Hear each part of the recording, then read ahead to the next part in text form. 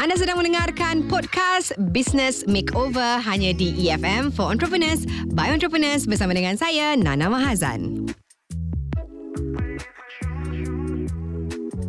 EFM for Entrepreneurs by Entrepreneurs, bisnes penjagaan kesihatan. Kenapa pentingnya mereka-mereka yang menyediakan perniagaan penjagaan kesihatan ni? Sebab Malaysia telah pun diiktiraf sebagai Health and Medical Tourism Destination of the Year selama 3 tahun berturut-turut dari tahun 2015 hingga 2017 oleh International Medical Travel Journal. Dan ianya menjadikan Malaysia sebagai destinasi pelancongan kesihatan terbaik, dan Malaysia menerima lebih daripada 1 juta pelancong kesihatan pada tahun lalu dengan hasil hospital bagi tahun itu mencecah 1.3 bilion. Jadi tak hairanlah jika bisnes penjagaan kesihatan di negara ini sedang berkembang maju, dan perkhidmatan ini sering menjadi tumpuan dan juga pilihan ramai bukan sahaja dalam negara, malah luar negara. Dan salah satu penjagaan kesihatan yang kita perlu ambil berat adalah gigi kita. Ramai yang kurang prihatin mengenai penjagaan gigi, dan hari ini kita akan berbincang mengenai penjagaan gigi. Senyum tengok, ada gigi rongak ke tak? Ada gigi berlubang ke tak? Saya akan kembali selepas ini nak bagi tahu anda siapakah tetamu istimewa saya.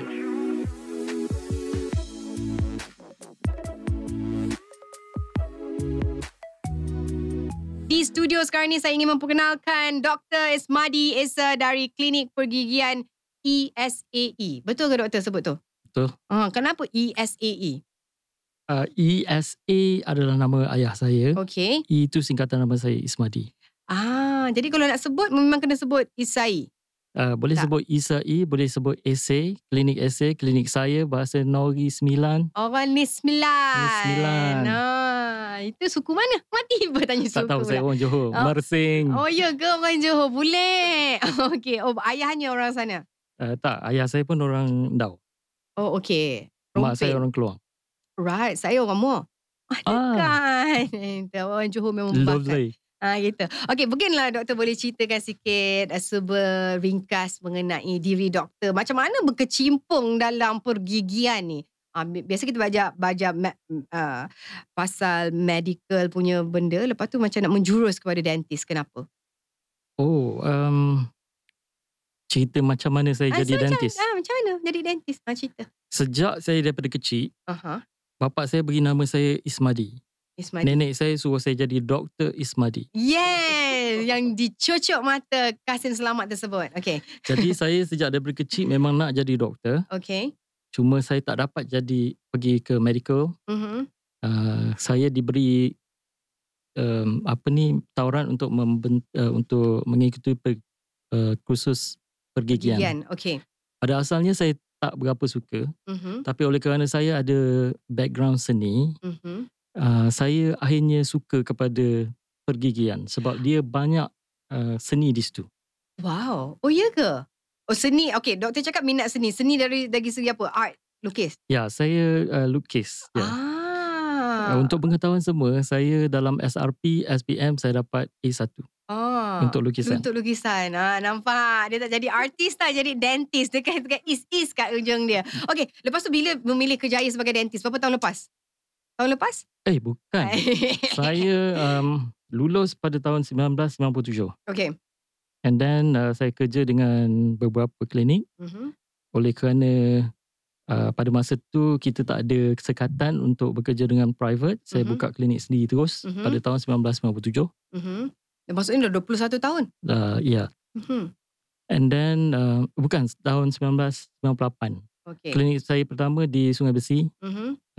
Tahun 2001 saya buka another 3 klinik kat Putrajaya, Ampang dan juga Selayang. Wow. Tapi pada tahun 2007 saya tutup semua klinik. Amboi. Bukan tutup, saya jual. Okay. Maksudnya orang lain nak take over? Ya, betul. Itu dari sisi bisnesnya lah? Ya. Ataupun tak boleh nak cope lagi dengan bisnes sebab ada lebih. Sekarang ni di mana? Sekarang ni saya di Bangi. Di Bangi. Ada satu klinik lah. Itulah klinik ESAE. Ya, ESAE. Dia ada cerita di sebaliknya. Bolehlah cerita. Kita ada banyak masa nak dengar ni, doktor. Oh, iya ke? Okay. Tahun 2007, wife saya dia menyambung pelajaran ke UK. Okay. Saya ikut dia pergi UK. Saya pergi dengan hati yang sangat berbunga-bunga untuk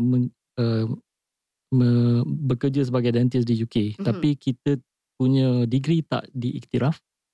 So saya tak boleh menjadi doktor gigi. Oh wow. Dalam masa 3 bulan yang pertama saya cakap dengan wife saya nak balik. Sebab saya tak boleh nak buat kerja kat situ. Nak buat apa pula kan? Tapi dia kata tunggulah setahun. Lepas tu bila saya tunggu setahun, saya rasa macam best pula duduk kat UK ni. Amboi. Tapi tak ada duit. Kita buat kerja macam-macam jenis kerja lah. Masa tu?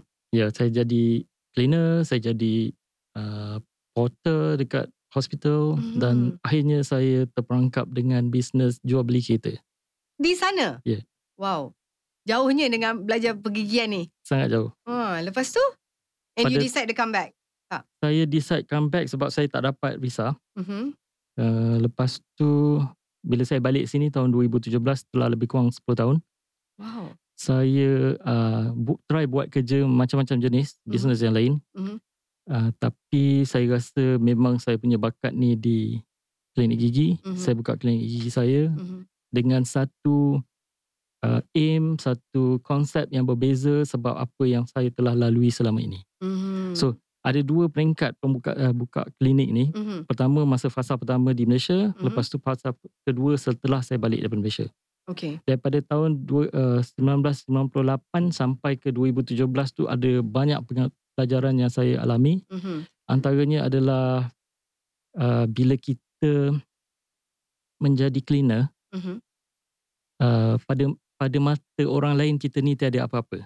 Masa tu saya baru sedar bahawa selama ini bila saya jadi doktor gigi, orang semua yes boss, semua apa kita cakap betul, ya, apa doktor semua. Betul, faham. Tapi bila kita jadi cleaner, orang nak tengok sebelah mata pun tak nak. So daripada situ saya balik semula ke pijak di bumi yang nyata, bahawa kita ni adalah manusia. Dan bila kita buat macam tu kepada orang lain, itulah perasaan orang yang kita buat tu. Daripada situ saya slow jadi pergi kerja kat hospital dan saya dah insaf sikit. Lebih appreciate lah everybody. Yes, that is the correct word. Lepas tu bila saya balik sini, konsep untuk saya buka klinik yang baru ni pun berbeza daripada yang dulu. Kalau dulu memang saya nak kejar kejaya, sekarang ni saya lebih kepada nak menjadi seorang Muslim yang memberi manfaat kepada Muslim yang lain, atau manusia yang memberi manfaat kepada manusia yang lain, sesuai dengan sabda Rasulullah Sallallahu Alaihi Wasallam. Jadi itulah terjadinya klinik yang ini dalam perspektif yang berbeza. Ya, betul. Kata tahulah dalam 7 ataupun 9 tahun lepas, 10 tahun lepas, saya masa pakai braces tu orang macam tak ramai lagi orang pakai braces tu kan. Lepas tu semua orang pakai braces. Gigi kau cantik pun kau pakai braces. Sebab trend untuk memiliki braces, orang panggil gigi besi, tim-tim gigi besi ni, dia macam in kan. Dan macam doctors ni tengok itu sebagai satu punca pendapatan yang best, ataupun you always consult your klien dulu ke? Tak payah lagi kau dah cantik ni. Saya biasanya consult. Tapi saya ingat dulu, saya pun pakai braces sebab terpengaruh dengan benda tu. Kita masa tu kita panggil senyuman ribu-ribu. Sebab harga dia mahal dan tak semua orang boleh pakai. Yes. Dari segi patient tu pula, dia sebenarnya ada banyak kelebihan kalau dipakai. Terutama susunan gigi, kepercayaan diri, kesihatan gigi dan mulut. Betul. Bau mulut, kejaya, macam-macam sebab lah. Kalau saya tengok dia punya gigi tu memang perlu, biasanya saya akan sangat-sangat suggest untuk dia buat. Jadi kalau yang macam suka-suka, ada tak jumpa yang gigi cantik tapi nak buat? Ada, tapi je? Saya tak bukan tak buat. Saya akan cakap kat dia, dia sebenarnya tak perlu. Buatlah benda lain, ada letak diamond kat gigi tu ke? Jangan letak diamond. Ada whitening ke dan sebagainya. Ya, whitening just. Okay, cuba cerita sikit antara khidmat-khidmat yang disediakan di klinik doktor. Saya membuat semua sekali rawatan pergigian yang ada di dalam Malaysia ni, kecuali yang melibatkan pembedahan ortogenetik. Yang itu doktor pakar yang akan buat lah. Tapi selain daripada tu, macam scaling, tampalan, cabutan, gigi palsu, crown and bridge, implant, whitening, apa lagi semua braces, yes. Pun buat juga. Buat. Jadi nampak macam-macam jenis.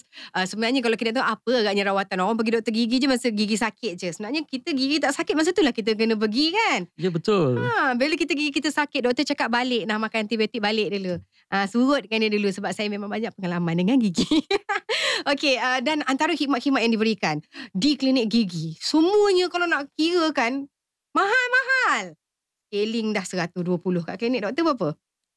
Boleh cakap ke ni? Nanti orang lain marah. Ya ke? Murah ke? Murah. Saya datang.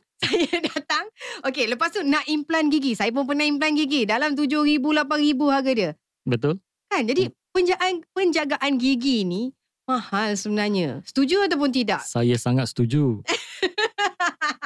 Okey, mungkin boleh cerita sikit sebab ramai orang dekat luar sana dia memang tak kisah sikit pasal gigi sebab apa? Alah mahal. Satu kos mahal kan. Satu macam kat dalam mulut. Kita tak nak bagi orang tengok, kita tutup je mulut. Cakap pun macam ni je. Tak nampak gigi kan. Sebab mungkin diorang kata terlalu expensive penjagaan gigi. Your comment, doktor? Actually kan, rawatan gigi ni tak mahal. Dia tidak ternilai. Wow. Sila elaborate. Rasulullah SAW kata, punca penyakit daripada mulut. Maybe daripada apa kita makan. Tapi kalau gigi kita rosak, ada lubang, ada kuman, gusi berdarah, dia boleh satu tahap bahawa dia boleh memperparah penyakit jantung. Wow. Ya. Ya. Wah, semuanya daripada mulut. Jadi penjagaan gigi tu kena paling penting. Sebab sekarang ni kan saya anak dah 2 pun. Saya always kata bawa lah juga. Tak sakit pun pergilah. Oh, saya ingat masih anak dara. Alamak, doktor. Kat mana klinik doktor tu? Hari ni saya datang buat braces walaupun dah cantik. Okey, doktor mungkin boleh kongsikan juga antara range harga kan. Kalau orang nak dapat gigi yang terbaik, satu nak build the confidence bila kita nak bercakap dan sebagainya. Tapi penjagaan gigi yang lain yang sesimpelnya lah kan. Gigi lubang kena tampal. Kadang-kadang saya tengok anak-anak kecil gigi pun dah hitam kan. So adakah kesedaran untuk rakyat Malaysia tu sendiri tak ada dalam penjagaan gigi? Saya rasa kesedaran rakyat Malaysia semakin baik, bertambah bagus.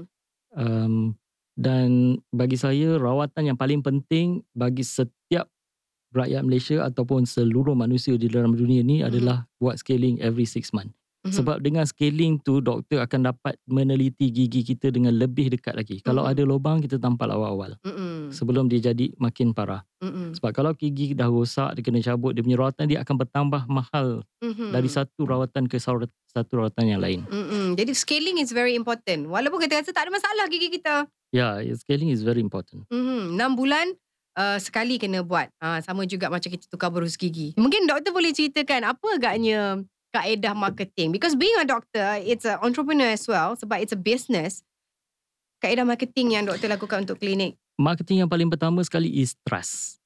Kepercayaan. Okay. Bila kita cakap dengan orang, kalau kita nak cakap, kita kalau boleh jangan ada dinding. Jadi kita cakap menggunakan bahasa yang dia cakap. Kalau dia kanak-kanak, kita cakap cara kanak-kanak.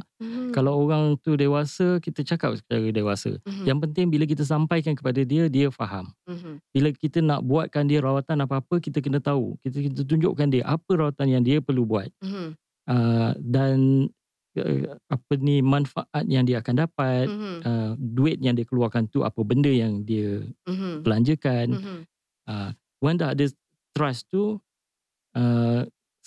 kita akan senang berkomunikasi dengan pesakit tu dan dia lebih faham dan dia lebih ready untuk buat apa benda yang ni. Kalau tak nanti kan, macam dekat klinik saya ada kamera. Saya cakap bukan saya cakap awak ada 11 lubang. Tak, saya tunjuk setiap lubang kat dalam mulut dia tu dengan kamera, intraoral kamera. Jadi dia boleh tengok bahawa ini perlu tampal, ini tak perlu, ni boleh lambat sikit. Jadi dia bila dia trust, senang kita nak buat kerja lah. Maksudnya tak adalah something yang cuba di hide ataupun cuba nak mengambil kesempatan dan sebagainya. Ya, kalau actually tak ada doktor gigi yang akan menipu pesakit. Tapi bila pesakit tu tak nampak apa rawatan yang akan dibuat, maybe dia akan ada terdetik rasa sikit, betul ke doktor ni? Tak tahu lubang kecil, lepas tu just nak tampal. Lepas tu lubang ni dia tak sama macam benda-benda lain lah. Kita nampak lubang tu kecil, tapi sebenarnya belah dalam dia tu dah besar. Tiba-tiba bila kita nak tampal, lubang dia jadi besar. Ada juga patient saya cakap, doktor sebelum ni tak ada lubang apa-apa pun, tiba-tiba doktor tampal besar, lepas tu cas saya mahal. Kan?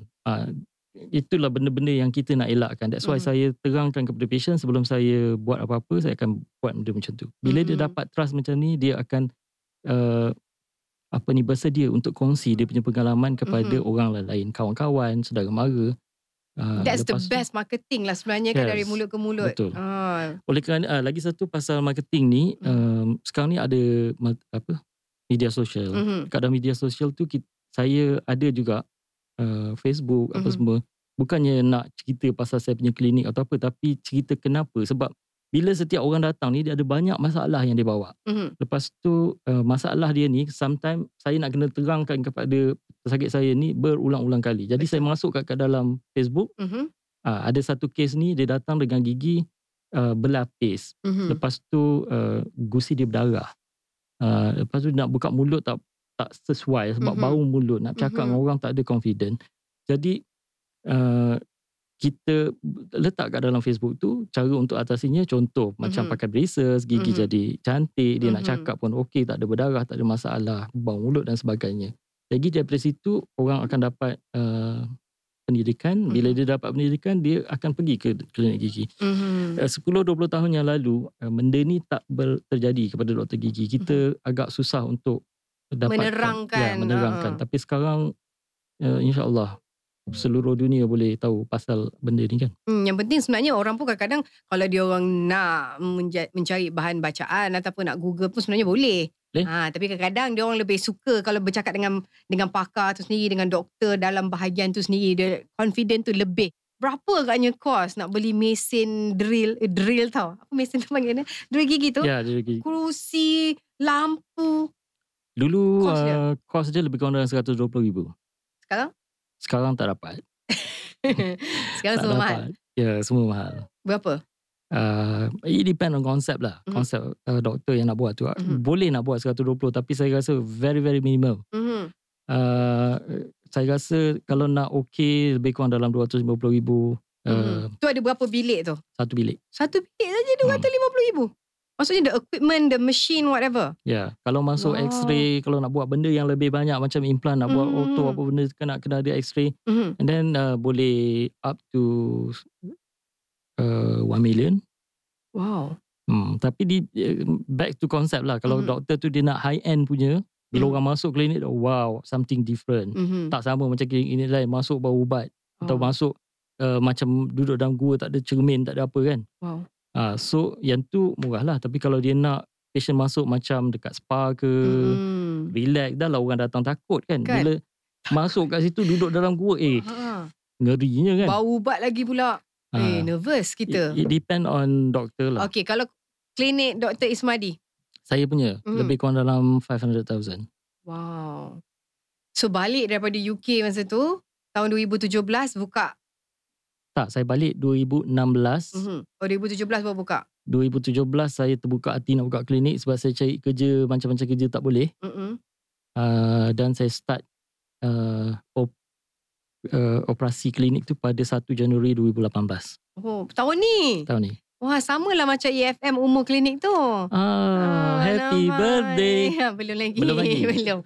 Okay, tapi kos untuk buka klinik tu sangat tinggi, 500,000. Dan kos operasi sebulan, berapa agaknya kos? Nak bayar nurse, nak bayar pembantu, nak bayar elektrik, nak bayar... Okay, benda ni pun subjektif. Kalau kita punya income banyak, dia punya expenses pun akan banyak. Sebab dia melibatkan material yang kita guna. Dia melibatkan macam-macam benda lain lagi lah. Kalau macam klinik doktor ni, kita tanya klinik doktor ni. Kalau saya tak jawab tak boleh ke? Boleh lah. So kita nak tahu dari business side of it. Dia lebih kurang about 10,000 kot. About 10,000. Wow. So maksudnya kena cari business. Orang datang kena ada 10,000 to pay That everything. one is basic. Basic kan? Belum lagi buat benda-benda yang nak replace barang baru ke. Betul. Nak order gigi ke. Order gigi. Kan? Ada gigi palsu. Crown and bridge. Kan? Implant. Benda tu kena ambil di tempat lain lah. Betul. Itu kos juga tu. Saya pasti dalam ramai-ramai orang yang suka pergi ke klinik gigi, ramai juga sebenarnya yang masih takut. Sebab mungkin trauma-trauma masa sekolah dulu. Saya dulu sekolah saya memang trauma. Sebab bila ada nurse datang kan dekat sekolah, dia panggil kad hijau. Nama Nuruhana, jumpa kat Dewan. Kau dah gigi dah. Kalau tahu besok hari ni punting. Tak datang, takut. trauma kan. Mungkin perawatan masa kita kat sekolah dulu lain. Bila dah besar-besar sikit kan, kita pergi klinik tu kan, dia punya tak sakit pula. Kenapa dulu macam sakit gila kan? Sekali tampal 7. Kenapa misi ni? Macam mana sebenarnya kita nak berdepan dengan pesakit-pesakit yang takut tapi tetap kena pergi sebab dah sakit? Okay, dia takut dan trauma adalah dua benda yang berbeza. Takut ni sometimes dia persepsi. Kita duduk kat rumah, orang tua cakap, nakal-nakal bawa pergi doktor gigi, cabut gigi, inject kan. So kita tak tahu. Kita tak tahu apa dia doktor gigi, tapi yang kita tahu bila pergi doktor gigi mesti takut. Macam kita nak masuk satu rumah tu, kita tak tahu pun rumah tu ada hantu, tapi orang kata rumah tu ada hantu, kita takkan masuk. Tapi kalau rumah tu memang berhantu, kita tak ada orang tahu, tak ada orang beritahu saya, kita masuk selamba je. That is persepsi. Right. Persepsi ni kita perlu macam bila kita jadi kawan, orang tu dia punya rasa takut dia kurang. Tapi kalau dia, ini doktor gigi smart, pakai tie, cakap pun lain macam, tak sama macam kita kan. So dia akan takut lagi lah. Trauma ada satu benda yang lain. Sebab trauma ni dia rasa takut sebab dia pernah melaluinya. Benda ni susah sebab dia dah terlekat dalam kepala dia. Kalau orang takut ni, kita boleh ajak dia slow-slow. Lama-kelamaan ramai patient saya, memang kebanyakan patient saya adalah patient yang takut dan pernah mengalami trauma. Bila yang kena trauma ni, dia dah kena cabut gigi sakit katakan. Untuk kita dapatkan dia balik, kepercayaan tu akan ambil masa yang lebih lama.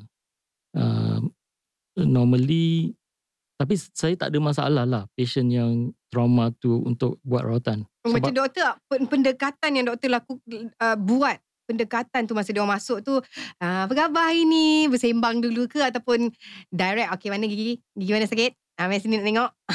Kan biasa kids kita kena cakap banyak, kadang-kadang we have no time kan for that. But yalah, untuk overcome perasaan takut ataupun trauma tu mesti ada, maybe you have the skill ke, maybe ada tips ke. Tapi ini secret lah sebenarnya. Okay.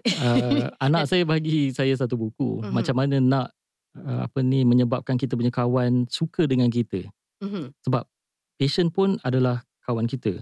So orang takkan suka kepada kita kalau kita masuk je cakap, kenapa mata kau ni besar, atau kenapa mata kau ni pink. Kan? Mesti ada, apa pasal orang ni tiba-tiba cakap macam tu kan. So salah satu daripada dalam buku tu kata, kita puji orang tu. Walaupun dia tak berapa ni kan, kita puji, cari cara benda-benda yang baju ke baik daripada segi dia punya tu kan, kebaikan yang ada pada dia tu, kita highlight kan benda tu. Bila dia dah suka benda tu, dia akan terima kita as dia punya kawan. Macam tu lagi mudah lah. Jadi mungkin bila dia rasa tenang, mungkin dia rasa macam sedar hati, perasaan takut tu sikit-sikit hilang. Dengan kanak-kanak biasanya saya akan sapa dia awal-awal. Cakap lah bahasa dia. Macam mana bahasa dia? Ke, jumpa, hello, how are you? You're okay, you're right. Itu tahu lah balik pada UK, very the slang kan. Okay. Tapi anak saya kalau nak tengok lah budak-budak yang paling takut, walaupun dia tak pernah pergi pun klinik gigi, dekat sekolah dia tak ada pun macam kita dulu misi datang. Macam my kids, dia punya takut tu kadang-kadang belum buat apa, suruh buka mulut pun dah tak tahu kenapa kan. So mungkin approach doktor tu kadang-kadang pun macam tak ada masa kan. Pegang boleh tak anak you? Macam oh my god, doktor ni rasa nak tumbuk pun ada kadang-kadang tu. Tapi doktor tu kena ada skill tu kan, skill untuk berbaik-baik dengan patient. Ya betul. Saya punya sejak daripada dulu lagi memang saya suka sangat dengan kanak-kanak. Dan saya punya aset yang paling besar, patient saya adalah kanak-kanak. Ya ke? Unfortunately, kanak-kanak biasanya dia tak datang sendiri. Dia datang dengan parent dia. Right. Dan kalau kanak-kanak tak rasa takut, rasa happy nak datang, rasa happy, dia punya parent pun akan, takkanlah anak aku tak takut, aku nak takut. Malulah sikit kan. Yes. Kan. Lepas tu itulah salah satu sebab juga kenapa sebenarnya doktor perlu tackle kanak-kanak ni juga. Walaupun kanak-kanak ni buat check up biasa, dia orang takkan buat implant yang mahal, dia belum lagi boleh buat braces dan sebagainya. Tapi when you get the kids, you get the parents as well. Okay. Cabaran ataupun masalah sepanjang Dr. Esmadi buka klinik gigi. Okay, masalah ni semua orang ada. Tapi nenek saya cakap, arwah nenek saya kata, masalah adalah bila kita tak dapat selesai. Tapi kalau kita boleh selesai, itu bukan masalah lagi. Bila kita hidup, kita boleh berusaha untuk selesaikan dia. Tapi kalau kita dah mati, kita tak boleh nak selesaikan masalah gigi kita berlubang tu. Yep. Selagi kita hidup, kita boleh pergi dekat doktor gigi, kita boleh tampal gigi tu, kita tak ada sakit. Dalam dental line ni, masalah yang paling besar adalah kewangan lah. Sebab dia punya cost dia tinggi, overhead dia tinggi. Lepas tu apa lagi selain daripada masalah kompetitor, saya tak begitu takut dengan kompetitor sebab mereka adalah orang yang mencari rezeki juga, dan kita punya rezeki dah ditentukan oleh Allah SWT. Kalau adalah pada kita, tapi kalau kita buat yang terbaik, insya-Allah kita lebih akan ada lagi. lebih. Ya, jadi kalau nak kata cabaran tu dalam apa juga cabang bisnes yang kita lakukan, memang pun ada. Tapi as a dentist kan, kalau kita nak menjalankan sebuah klinik, kita mesti kena tahu filing, duit keluar masuk dan sebagainya. Business side of it, adakah doktor pergi kelas untuk bisnes? This is a good thing about living in the UK. Sebab saya belajar benda-benda tu semua masa saya dalam keadaan susah di UK. Macam mana macam mana kita nak bersimpati dengan orang, sebab kita dah kena hina dah apa semua. So kita tahu macam mana kita perasaan itu nak layan kita punya patient. Patient datang kadang sakit semua kan. Lepas tu bila saya start business kat sana, saya buat dia punya macam mana nak buat registration, nak buat accounting is very very important. Yes. Lepas tu apa lagi dari segi legal kan, business kan, macam-macam legal, dia punya macam registration apa semua. Dental pembukaan klinik gigi masa 20 tahun yang lalu sangat mudah. Kita ada kedai, kita ada lesen signboard, kita ada APC, kita dah boleh buka klinik. Sekarang tak boleh. Sekarang prosedur dia panjang, banyak melibatkan badan kerajaan, bomba dan sebagainya. Benda-benda tu semua ambil masa, but it's a fun thing to do lah. Macam doktor sendiri kena melaluinya, maksudnya dari segi bisnes tu kena buat sendirilah, maksudnya tak adalah pergi ke kelas. Biasanya kalau kita nak belajar bisnes, kita pergi ada mentor, kita ada coaching dan sebagainya untuk tahu mengenai bisnes. Macam doktor sendiri, you just based on experience sahaja ke macam mana? Saya rasa untuk yang kali ni, saya based on my experience, previous experience, 11 years before saya buka klinik yang sekarang ini. So itulah dia. Alhamdulillah lah kan, sebab pengalaman tu ada. Kalau orang ni biasa nak buat bisnes, kalau kita tengok dengan zaman teknologi, social media, semua orang nak berniaga kan. Kalau kita tengok dari segi bisnes lah kan. Tapi berapa banyak orang yang boleh sustain in the business. Semua orang boleh berniaga macam online, tak payah ada kedai. But then again, 3 bulan je berniaga dah tak boleh survive because mungkin tak ada ilmu perniagaan tu sendiri. Satu benda yang saya belajar dekat Indonesia, dia orang ni kalau nak buka bisnes, kalau kat Malaysia ni, masa saya nak buka klinik gigi saya yang pertama dulu, tak ramai orang yang yang galakkan untuk saya buka klinik. Sebab orang Melayu masa tu lebih suka kepada kerja makan gaji. Bila saya nak buka klinik, banyak benda yang saya kena buat, dia punya paperwork, apa benda semua tu kan. Sedangkan kalau dekat Indonesia, kalau nak buka bisnes, just buka. Bila ada masalah, masa tu atasi. So along the way kita belajar. Kalau masa tu kita nak tutup klinik ke, nak apa ke, ikut kita punya ni lah. Kalau kekuatan kita tinggi, kita akan terus atasi segala masalah. Daripada situ kita learn. Itu lagi bagus lah daripada learn kita belajar tu. Lah. Yes. Jadi kita kena try dulu. Bukanlah try and error. Kita try, kita usaha untuk rectify whatever masalah yang datang sewaktu kita menjalankan bisnes tersebut. Itu lebih baik ya, Doktor? Yeah, sama juga macam gigi. Tapi teori sometimes kena ada juga teori. Sebab daripada teori tu kita tahu aim kita ke mana, arah kita ke mana. Tapi kalau teori saja, kita tak ada kekuatan untuk jalankan dia sendiri, benda tu tak akan, insyaAllah, susahlah nak berjaya. Betul, setuju juga. Dan mungkin harapan, doktor boleh kongsikan apa agaknya harapan doktor dalam industri pergigian ataupun penjagaan kesihatan keseluruhan? Harapan saya agar semua, harapan saya yang paling penting adalah memberi manfaat kepada manusia yang lain. Smile is a gift. Rasulullah kata kalau kita tak ada benda nak bagi, kita bagi senyuman. Kita tak akan senyum kalau gigi kita tak elok. Jadi tak buka mulut. kita elokkan senyum tu. Cantik. Tapi itulah harapan saya supaya rakyat Malaysia terutamanya bebas untuk bercakap atau apa tanpa ada rasa insecure. Dengan dia lagi lebih rela senyum kalau gigi dia elok daripada senyum gigi dia tak elok. Faham tak? Nampak. Itu harapannya. Supaya rakyat Malaysia lebih senyum dengan gigi yang cantik. Kalau gigi tak cantik jangan senyum lah. Bukan, senyum juga. Senyum juga. Senyum kambing. Dengan itu kita suruh doktor nyanyi lagu senyum. Senyum seindah suria.